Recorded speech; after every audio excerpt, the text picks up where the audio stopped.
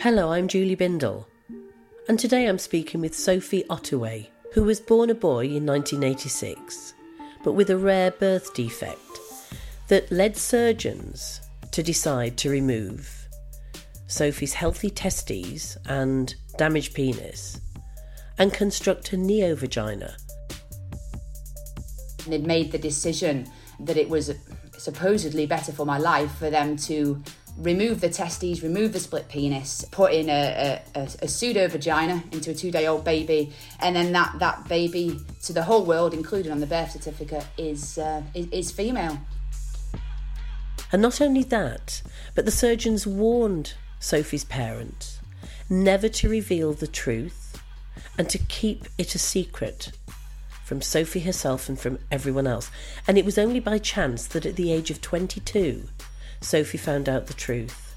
And now, age 37, she talks to me about her life, her experiences, her understanding of what happened to her and her parents. And we also talk about gender ideology and the harm to children who are led down a medical pathway because they feel uncomfortable with the body in which they are born. Sophie, tell me, what is your earliest memory? My earliest memory, I think, is probably playing in the street with other friends from down the street. We used to like going rollerblading and playing roller hockey and kicking a football about a bit. Good times. And did you make friends easily when you were a kid? Yeah, always. Do you know, you just come across someone, and at that age, you just decide they're going to be your friend, don't you? And then all of a sudden, they are your friend. What age would you say that you enjoyed the most as a child? When were you happiest, or when were you most playful? I think probably that age around about 5 or 6, 7, you know, all the way through to end of primary school, really. It was an absolute dream. It was probably the best childhood anyone could have hoped for. I don't have any negative memories of that time, really. And then what happened at the end of primary school? Did something change? Well, I guess come primary school, you get to secondary school, things got a bit difficult.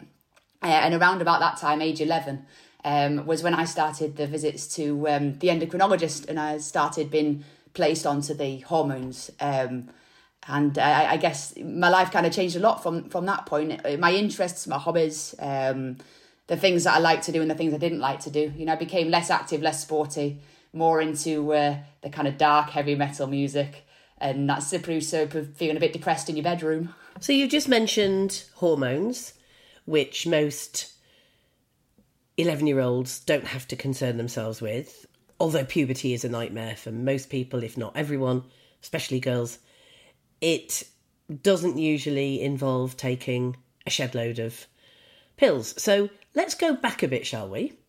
And tell me about your birth, what you now understand. Right, so obviously growing up I knew that I had complex urological problems. I was aware of the bladder incontinence, and I was told that bladder and bowel were on the outside of the body, and that was the reason for a lot of the things that were not quite right in my life.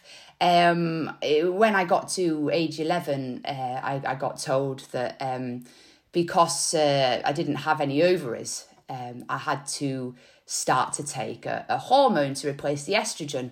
And the story that I was told about the ovaries was because that my bladder and bowel was outside of my body. The ovaries had been damaged; they'd had to be taken away. But obviously, we later find out that there were no ovaries. And as we progressed further in life, I learned to understand that my condition was called cholecystrophy, and it's a rare birth disorder, 1 in 200 to 400,000 live births. As I've said before, bladder and bowel on the outside, a split penis. But it's largely a complex urological problem. But what I obviously later found out in the doctor's surgery at age 22 is that they'd actually changed my gender, and that I'd been born wholly male, and they'd made the decision that it was supposedly better for my life for them to, on day 2, change my gender, remove the testes, remove the split penis, create some fake labia, put in a pseudo vagina into a 2-day-old baby, and then that baby, to the whole world, including on the birth certificate, is female. And my parents were told to raise me female, and that I must never find this out because it would be too psychologically damaging. So they didn't think the psychological damage might come from the fact that you'd had unnecessary surgery and had to take, effectively, medication for life from just before puberty? No, it seems as though there was a lot of thought given to what they were going to do that day, but zero thought given to what happens thereafter. And that responsibility at that point seemed to have left the hands of the National Health Service and been thrust in the hands of my two parents that were very young at the time with a poorly baby. And you know, as a family, I guess I was in the blind for a lot of the time, but they had to try and figure out a path with absolutely no support. So yeah, I think it was difficult for everybody involved. I'm not sure how difficult it was for the health service, but it was definitely difficult for our family. Well, it sounded like they made a decision based on aesthetics almost. I mean, okay, so we're looking at a baby that's been born with significant health problems, which are separate from genitalia and unrelated to genitalia, even if it might relate to the condition itself. So you've got healthy normal testes, and there's a split penis, and obviously that would have caused you some perhaps stigma, some unhappiness, some problems with sexual function later in life, but probably nothing compared to what you had to following the surgery. I'll caveat it with, we can only know the life we've lived, so I can never really know what it would have been like to have grown up male with erectile dysfunction. But if I put a sensible, objective head on it, there's a few things that come to mind about all of it, and one is, in making that decision to change my gender, they disabled any ability to reproduce in removing the testes. So there goes that option. And the second thing is that if it was a complex urological problem they were hoping to solve, well, sat wearing incontinence pads at age 37, I would argue they didn't solve the original problem in the first place. So it sounds to me like they were looking at this in a wholly biological deterministic way, that you couldn't possibly grow up with erectile dysfunction, you couldn't possibly grow up with a tiny or damaged penis.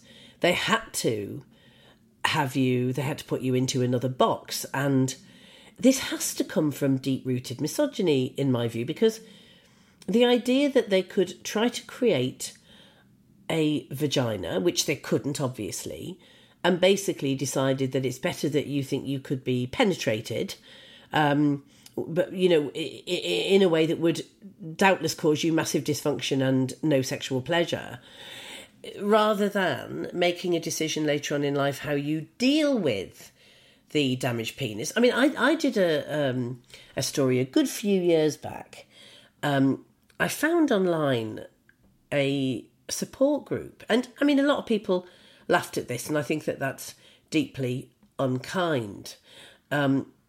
At men who have tiny penises, micro penises, very, very small penises, talking to each other about the stigma, about difficulty in having sex, either with men or with women, difficulty in masturbation, difficulty in sexual pleasure, all of those things. Now, we laugh at that cruelly, and the stigma attached to men who don't have massive dongers comes purely from, I think, sexism and machismo, and women actually tend not to like massive dongers because they don't feel very good. I mean, trust me when I tell you I'm not an expert in this. I'm sure my listeners will appreciate that. If I went on Mastermind, my subject would not be penises or massive dongers. But I suppose the general point I'm making here is that you weren't born with an intersex condition. We know that some people would assume that you were, although we've tried to point out during these gender wars that even people, the tiny, tiny, tiny percentage of those intersex people that have ambiguous genitalia are either male or female wholly. You can't be a bit female and a bit male. So we know that this was, as I said earlier, purely based on the aesthetics and wanting to put you in a box that you hadn't chosen to be either in or out of. Absolutely, Julie. And I think if their mission was all about sex, and if we look at John Money, and he's been claimed to be a sexologist, and a lot of this, I believe, was driven by, in order to be a human that can function in life and live a happy life, you've got to either penetrate or be penetrated.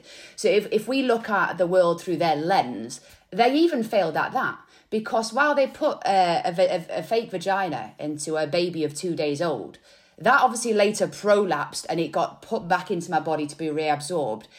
I then spent a whole life with no vagina. They created no further vagina. I'm not saying I would want one, but what I'm saying is that if their idea was, well, the willy won't work, well, there was no vagina either. So what were they actually playing at?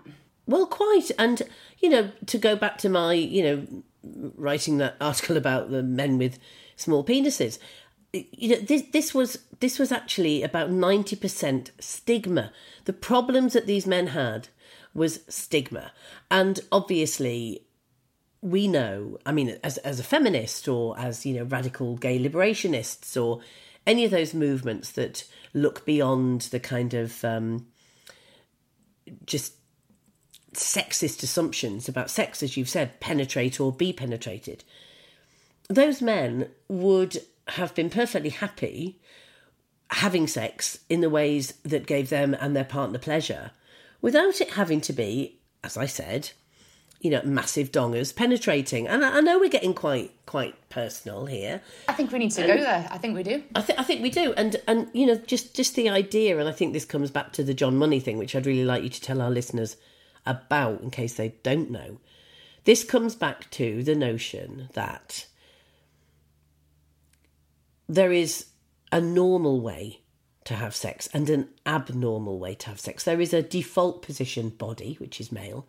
And I think, you have been incredibly courageous speaking out about what was done to you, because I think that will impact on lots of young people who have been put through the current system, into unnecessary surgery and hormonal intervention when they could have been living their best lives happily in the bodies that they were born in. So tell us about John Money, if you would, Sophie. Yeah, so John Money was a psychologist operating in the New Zealand area to begin with. His work started peaking in the 50s, and in 1955 he started with his theories of gender, and he was looking mostly at a theory of gender identity and a theory of gender role. And he wanted to test a theory of nature versus nurture. And basically, when a human grows up into their gender, is it most informed by nature, i.e. like genitalia and chromosome, or is it informed by nurture, which is the environment that the child grows up in? And he had a hypothesis that it was nurture. And he kind of tested that hypothesis in the famous John Jones case, which was around David Reimer. And for anyone that doesn't know the Reimer story, who's listening, this involved two twins in Winnipeg. They went for a routine circumcision, and the doctor who undertook the circumcision used a heat tool, which was a new technology at the time. And the heat tool sadly decimated one of the children's penises. Sadly, the family was obviously quite distraught over this, understandably, and they were looking for a solution. And they became acquainted with John Money through the Johns Hopkins University Hospital in Baltimore. And John Money decided that it was a great idea to raise this boy as a girl. David Reimer later got told about this after experiencing a lot of mental anguish, and when she found out at the time, very quickly went back into the male presentation and became David Reimer. And the sad story about all of this is, while he went public on this stuff, and he publicly talked about the fact that he proved John Money's theory incorrect at the time. He passed away, and his twin brother also passed away. It was suicide for, I think it was suicide for both, was it, Julie? I think so. Either way, we can't deny that they had deeply unhappy and troubled lives. and they were experimented on. And if you read the book that was co-written, well, it was John Colapinto's book, but there's much talk in there about the Reimer twins being asked to undertake sexual play with each other by John Money. So we've effectively got a guy of questionable activity who is doing questionable experiments with children that have been proven incorrect, who's then obviously rolling this stuff out into medical pathways around the world. But what we have to remember is this same guy that is lying that this was a success in order to progress with those nurture pathways is the same guy that invented the construct of gender in the first place. And I honestly think when we look at gender dysphoria, we're spending a lot of time talking about how should we handle someone who presents with gender dysphoria. But the question I think we all need to be asking is, where did gender dysphoria originate? What even is it? I mean, the way I see it is it's where the birth sex or chromosome or genitalia does not match the traits and attributes in their respective box. And therefore, there's a difference between society's expectations of what that person would be in the gender box and what their birth sex is. But what we all know as people is that we can't fit into manufactured boxes. If a girl can like anything a girl likes, a boy can like anything a boy likes. We've created a social construct, and then we've created a dysphoria. And then we've looked at ways to resolve a problem that I believe John Money created in the first place. Absolutely. And yet there is this paradox. There is an issue for feminists like me about gender, which is that we use the concept of gender from the 1960s onwards to explain the roles and the rules and the set of behaviours imposed upon, as we would argue, by patriarchy, in other words, by the dominant male sex class, in order to curtail and define, instruct us in the way that we should behave. And gender, of course, is wholly distinct from sex, but gender rules are applied to our sex in order to keep us in line. And so what feminists like me say, which is wholly different from Judith Butler and those other gender lunatics, is that we, of course, have a biological sex which determines various bits of, our behaviour and, of course, our anatomy and our childbearing potential or not, or whatever. But gender rules, in the main, is what keeps us in line, determines the kind of I love pink, I want to please men, I want to wear lipstick or I don't feel attractive, I want to sit demurely and defer to men, all of those things. And similarly, with boys, the whole notion of boys being revered as male the second they're born, in fact, when they're in the womb, and they're told that they're a little prince and that so many girls, so little time, emblazoned on their T-shirts from toddler age, all of those things that encourage boys to grow up and behave in particular ways towards girls and women. So gender is, in good part, a social construct. It's a set of rules. But when we think that that is the be-all and end-all, that you could literally just take a blank slate and raise that child in the way that you wish, and the end result will be somebody who is, quote unquote, authentically female or male, is nonsense, because none of us feel. I don't know what it feels like to be a woman. I just know I am one in relation to men and the way I'm treated. Exactly, Julie. Now, I don't want to take anything away from anyone that might have felt that feeling. I'm not saying that people don't feel that feeling, but I myself, while I've gone through a lot of trauma and there's obviously a lot of things that have been, changed about my life, I would have never said there was a point at which I felt I was in the wrong body. Now, if we look at society and I look at my medical records, I know that they forced me into the wrong construct because I was born wholly male. So, but I do wonder a lot about all of this stuff. And when you talk there about the idea of role, the idea that the boy is a great thing to have, and the masculine role, the dominant role, it's a whole separate conversation. But we've been talking about John Money's stuff with gender identity, but I need to do some further research on this. But the last couple of weeks, I've been wondering whether John Money has some responsibility for the whole idea of the patriarchy. Yes. Well, John Money, I think, was probably quite monstrous. We can agree on that. But going back to your visit to the GP where you saw on the screen the evidence that you were in fact born male, tell me about that day, how it then played out. Well, initially it was like someone had dropped the biggest bomb on my entire life. I mean, it's like, you know, everyone's got paradigms of life and their reality and how it's informed. And it was like one of the biggest things that underpinned my entire reality. The rug had just been pulled and I had to try and look at my entire life through a completely fresh lens. So if you imagine small sort of Yorkshire town doctor's surgery that's maybe got 3 or 4 doctor's rooms, small room, locum GP, you've got the table in the middle with the screen on it, and you know how they put a couple of seats to the left, a couple of seats to the right, so both sets of people can look at the screen, and she types the notes in. So it wasn't a position where there was a desk with on both sides, it was an open desk with the chairs organised around it. And I just took a glance at the screen because I never liked the doctor. Do you know, like something within me just never liked the doctor. And when I went there, I just used to switch off because I don't know, I just hated going. But I knew I needed to go for this tonsillitis. And while the woman was rabbiting on about something or other, and my mum used to like having conversation with anyone, they were talking about God knows what, unrelated. And I looked at the screen and it was, some letter, I can't remember the exact letter, but I've seen my medical records and there are many that feature this same 2 lines. They basically put a synopsis in bold at the top, which is so that anyone caring for you in that sort of pathway gets a brief idea of what the problem was.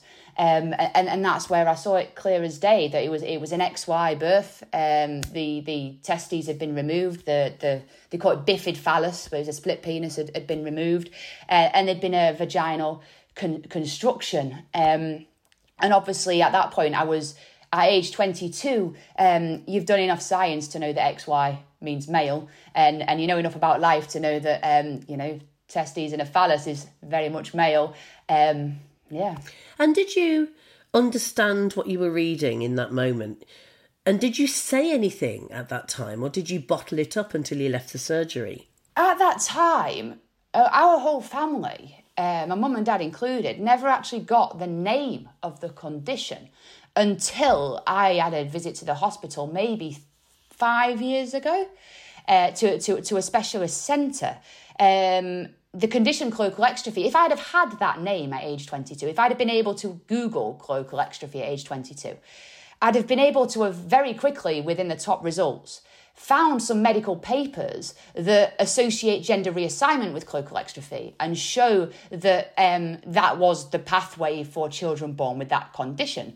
So what you mean then, Sophie, is that is often what happened when babies were born with that condition, that they would remove healthy testes or reconstruct genitals. Yeah, there's some big people who study this field. Gearhart is one of them. And I think Bill Rena is another one. And I think from what I've heard, I've never spoken to those people, but I know people that have, that they were following this stuff a lot, but their understanding these days, I believe, is that that's the wrong path and all this stuff needs to change. But at the time, there were papers written that were were showing the long-term sort of outputs of these children that had gone through collolectrophy and had been reassigned. But in that doctor's surgery, when I left, I bottled it up in the surgery. I didn't want to cause a fuss in that room because I didn't know the local GP. And I knew that if I was going to blow the lid, this wasn't going to be, I'm angry, naughty mum. This was going to be like the biggest flip I've ever had in my entire life. And I didn't want to have it in the GP surgery. Sadly, I decided to have it in mum's Nissan Micra. And it was maybe 5-minute drive back from the surgery.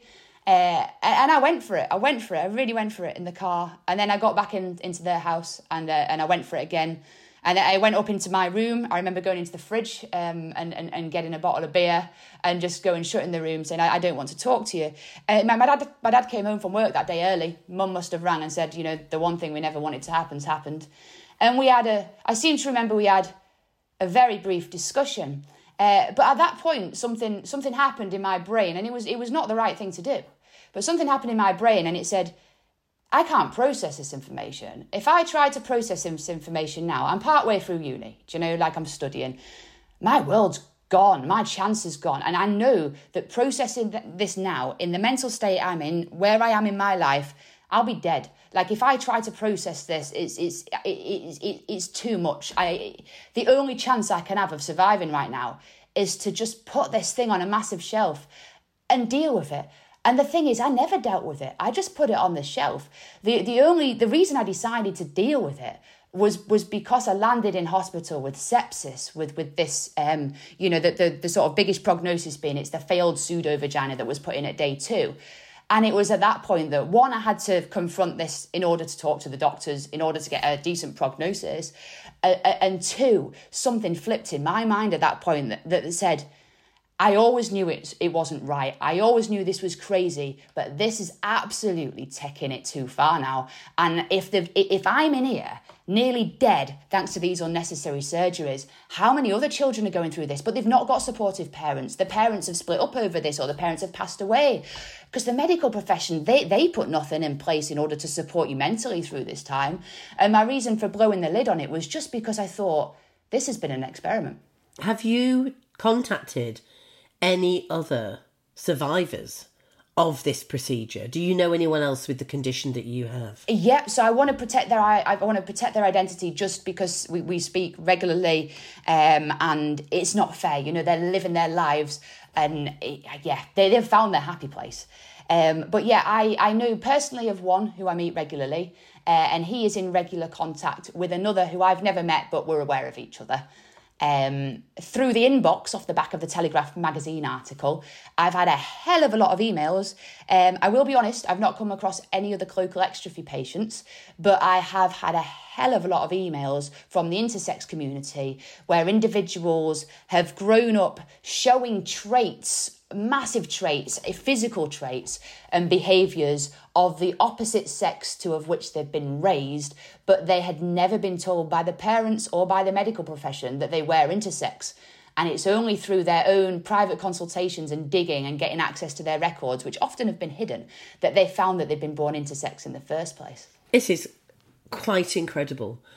And what's also incredible is that you decided to waive your anonymity, that of course you're entitled to speak about deeply personal issues. I mean, there's nothing more personal than the intimate bits of our bodies when we're talking about sexual functioning, when we're talking about bowel and bladder dysfunction, when we're talking about all kinds of things that many people would just shy away from, understandably. And yet you're doing that to destigmatise this condition and to destigmatise the issue for others that have faced it. Can I ask you about the parents? Because you said, rightly so, some parents would not be understanding or supportive. Some might not be here anymore. Some might have split and be damaged themselves by what's happened to their children and the guilt.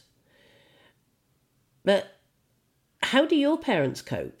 How are they with you now and how are you with them? It really upsets me to see the odd comment, you know, like 90% of the comments are really, truly heartwarming, but there's the odd comment that will question my parents' actions, and you hear all sorts from, oh, the parents should be jailed for this and whatnot. And I think I really want to go into this a little bit because what happened to us as a family.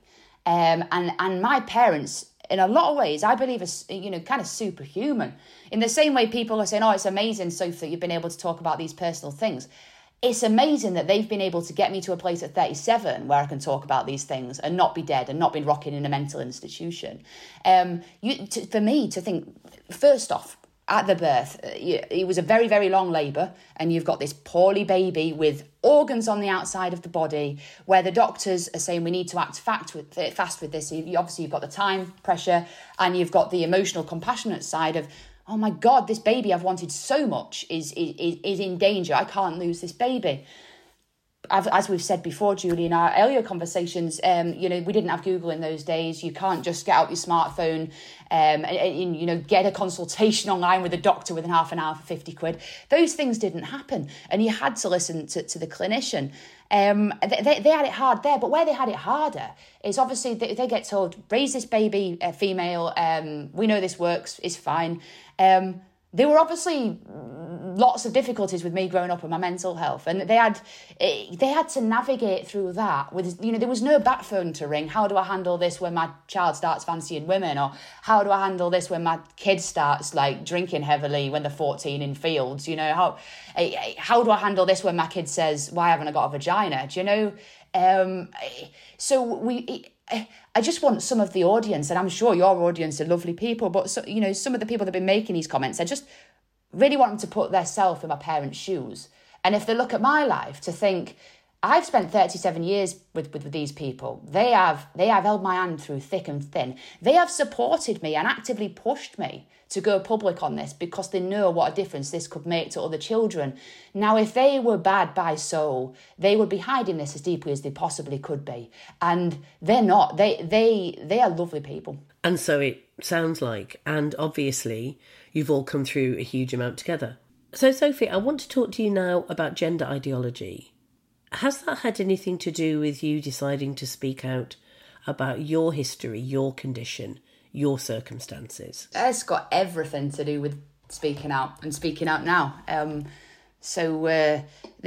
decided that I wanted to speak out about my experiences in my life sort of 18 months ago after the incident in the hospital where we found out that this pseudo-vagina that had been rotting was causing me all this stuff. We were, in the process of working with a documentary company in the long term to get something out there. But I was feeling more and more angered and upset and riled by what I was reading in the media around how we're dealing with children that are presenting feeling like they're in the wrong body. And I felt like we've built a lot of our pathways on John Money and David Reimer. Had a lot to sort of, the society could have learned a lot from him and should have learned a lot from him. And I felt if I came forward now that perhaps I could offer a perspective that might weigh into this debate in a way that others might not be able to, because it's quite a unique journey. And what do you think about puberty blockers and the kind of pathway for gender dysphoric kids that feel uncomfortable in their own body as they're approaching puberty? What's your view on that? I want to sort of start with my view to say that whenever the world tries to stop you talking about something and it becomes a censored topic, I believe that's something that we should really start to look into some detail. And I read just yesterday about Roisin Murphy and all that stuff with the BBC. And obviously I don't really know the details of what went on, but the fact that someone is questioning a pharmaceutical product then becomes something that you can potentially get cancelled over. I mean, it tells you that you're somewhere near your finger's somewhere near the buzzer. And Roisin Murphy, who I'd never heard of actually before this debacle. My musical tastes are hip hop or opera. That's it. Or some 1970s, a bit of glam rock and a bit of 70s soul. But I hadn't heard of her. She's extremely talented, obviously, as I've since discovered. And she said in a private Facebook group, didn't she, that she thought that puberty blockers were wholly inappropriate for kids, that Big Pharma was laughing all the way to the bank, that these kids are obviously have problems and messed up kids, which is true. And I know as a former messed up kid and a messed up adult that I've morphed into, that this is the case. I would have opted out of girlhood if I had the chance. So she was, let's just be honest, she was right. She was being responsible and empathetic. But in Great Britain in 2023, Julie, you're not allowed to be responsible and morally correct or ethical if it goes up against any kind of medical or government agenda. That's a censorship Britain. It really upset me reading that. But you know what? It didn't surprise me, because it's not the first time. And obviously, you know, we've seen it everywhere, haven't we? The censorship going back a few years ago with J.K. Rowling and her tweet that got absolutely blown out of proportion, when, again, she was doing just the right thing, in my opinion. It's standing by, you know, what she felt was morally right. And the puberty blockers issue, without getting too riled up, I was looking for some stats in the UK, and they're pretty hard to come by, but if you've got any, I'd love to hear them. But over in Australia, I was looking at some stats, and it was something like, in the 92% of children that start on the puberty blockers then go on to the hormones. So while it's all right for them to say, oh, you know, we're fairly certain the puberty blockers are safe. Well, one, I'm hearing lots of independent stories about people struggling with infertility. Two, I'm reading lots of things about effects on bone density and brain development. But let's put that aside and assume that what the medical profession are telling us is correct. I don't believe it, but they're telling us they're wholly safe. Well, let's assume that. If they're wholly safe and over 90% of young people then go onto the hormones, we've then got to question the long-term safety of those hormones. Right. And I do have some stats here, which is that from the UK, because you've just cited Australia, where gender bonkery is, you know, up there. And here in the UK, figures from the gender clinics for kids show that 98% of those on puberty blockers go on to take cross-sex hormones. So they are not a waitful, watching, pause, let's stand back and give that young person time to consider. It's the direct pathway for the vast majority to then take lifelong cross-sex hormones and any surgical intervention that often comes side by side. And what have you done there, Julie? I don't want to go too far off the topic, but I think there's many illustrations in life where Big Pharma have done this. But what we've done is we've got something that the body produces naturally and is healthy for the body, but we can't monetize that. And we've managed to take away the usage of that and something that the body needs, replace that with something that can be monetized. But not only that, has higher levels of risk than the natural equivalent. Totally. And a few years ago, I went to Cambodia to do an investigation into the breast milk trade. And you're talking about very, very poor women in Phnom Penh, the capital, who had a choice between collecting garbage for a few cents a day, or if they were pregnant, if they were new mothers, if they were lactating, in other words, sell their breast milk, which would then go to, and they didn't get paid very much, trust me, which would then go across to the US, because these men that were running this business were white Mormons, absolute heartless bastards. And the breast milk would be bought, you may think, by women who were unable to produce breast milk because of a medical issue. But no, their market was for men who had bought a surrogate baby, in other words, who had rented the womb off a woman. You were talking about some women, wealthy women, who didn't want the hassle of having to pump breast milk when they went into the office to earn a huge amount of money. Or heterosexual couples that had commissioned a baby from a rent-a-womb contract.